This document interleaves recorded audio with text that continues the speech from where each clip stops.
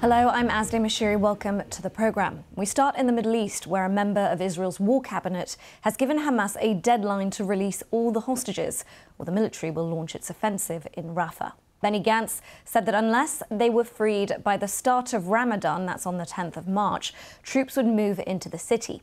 Now, Rafah is currently overcrowded with at least 1.4 million Palestinians sheltering there. Speaking on Sunday, Mr. Gantz, who is a former defence minister and a current member of Israel's war cabinet, he said the world must know and Hamas leaders must know if by Ramadan our hostages are not home, the fighting will continue everywhere, to include the Rafah area.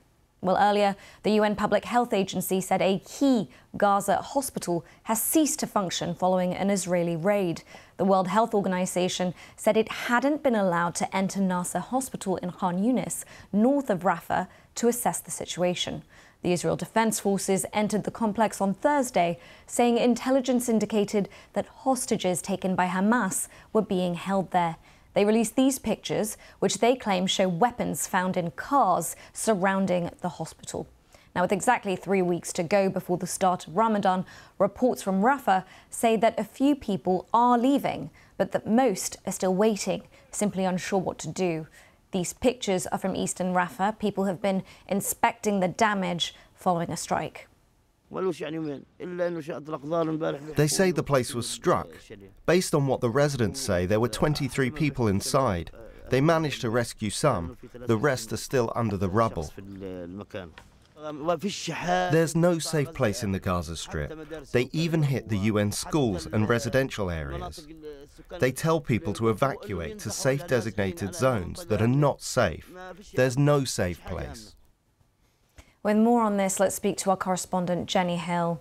Jenny, thanks so much for joining us. What more do we know about the offensive right now? Well, it's the first time that we've had any sense of timescale or deadline.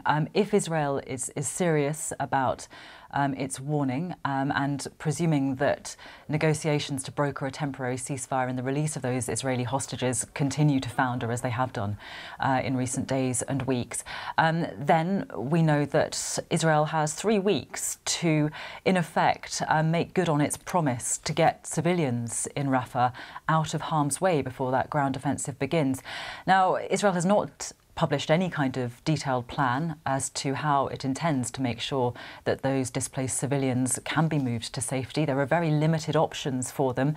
You mentioned that some people have been trying to leave. We've seen convoys in recent days trying to get out of Rafah. There aren't many places for people to go. Some could head north or west to areas of open ground where there are no facilities, no access to any kind of infrastructure. There is talk that some people might try to get across the border into Egypt. Rafah City, of course, is the most southern point of Gaza. People are living in makeshift tents right up against the border wall there.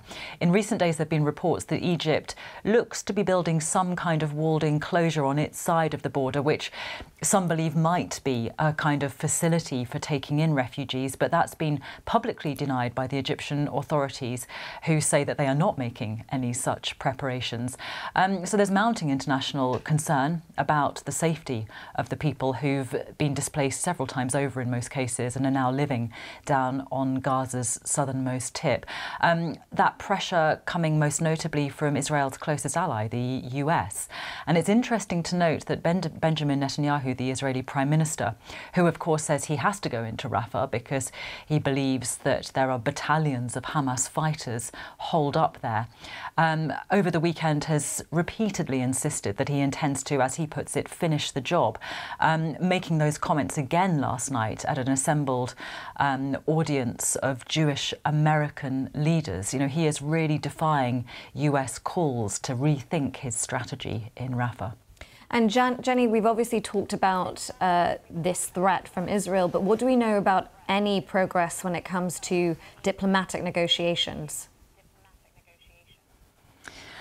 Well, in terms of the talks aimed at brokering a ceasefire and the release of Israeli hostages, the signs really aren't good at all. The Qataris, who've been leading those negotiations, have admitted themselves that prospects don't look good at all. Both Hamas and Israel completely reject one another's demands.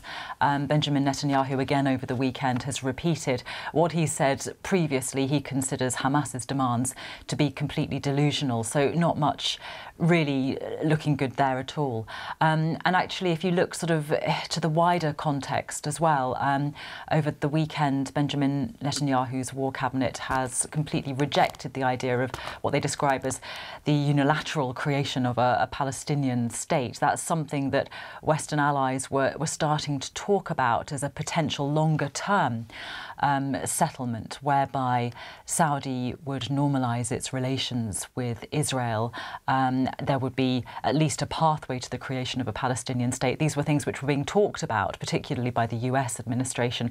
That is something which appears to have really enraged Benjamin Netanyahu, and he has completely closed the door on that for the time being. So in terms of the mood music, it really doesn't look good at all, and very few positive signs. And that means that, you know, for those 1.5 million displaced civilians stuck in Rafah, the mood is one of great fear right now. All right. Jenny, thank you so much for that update.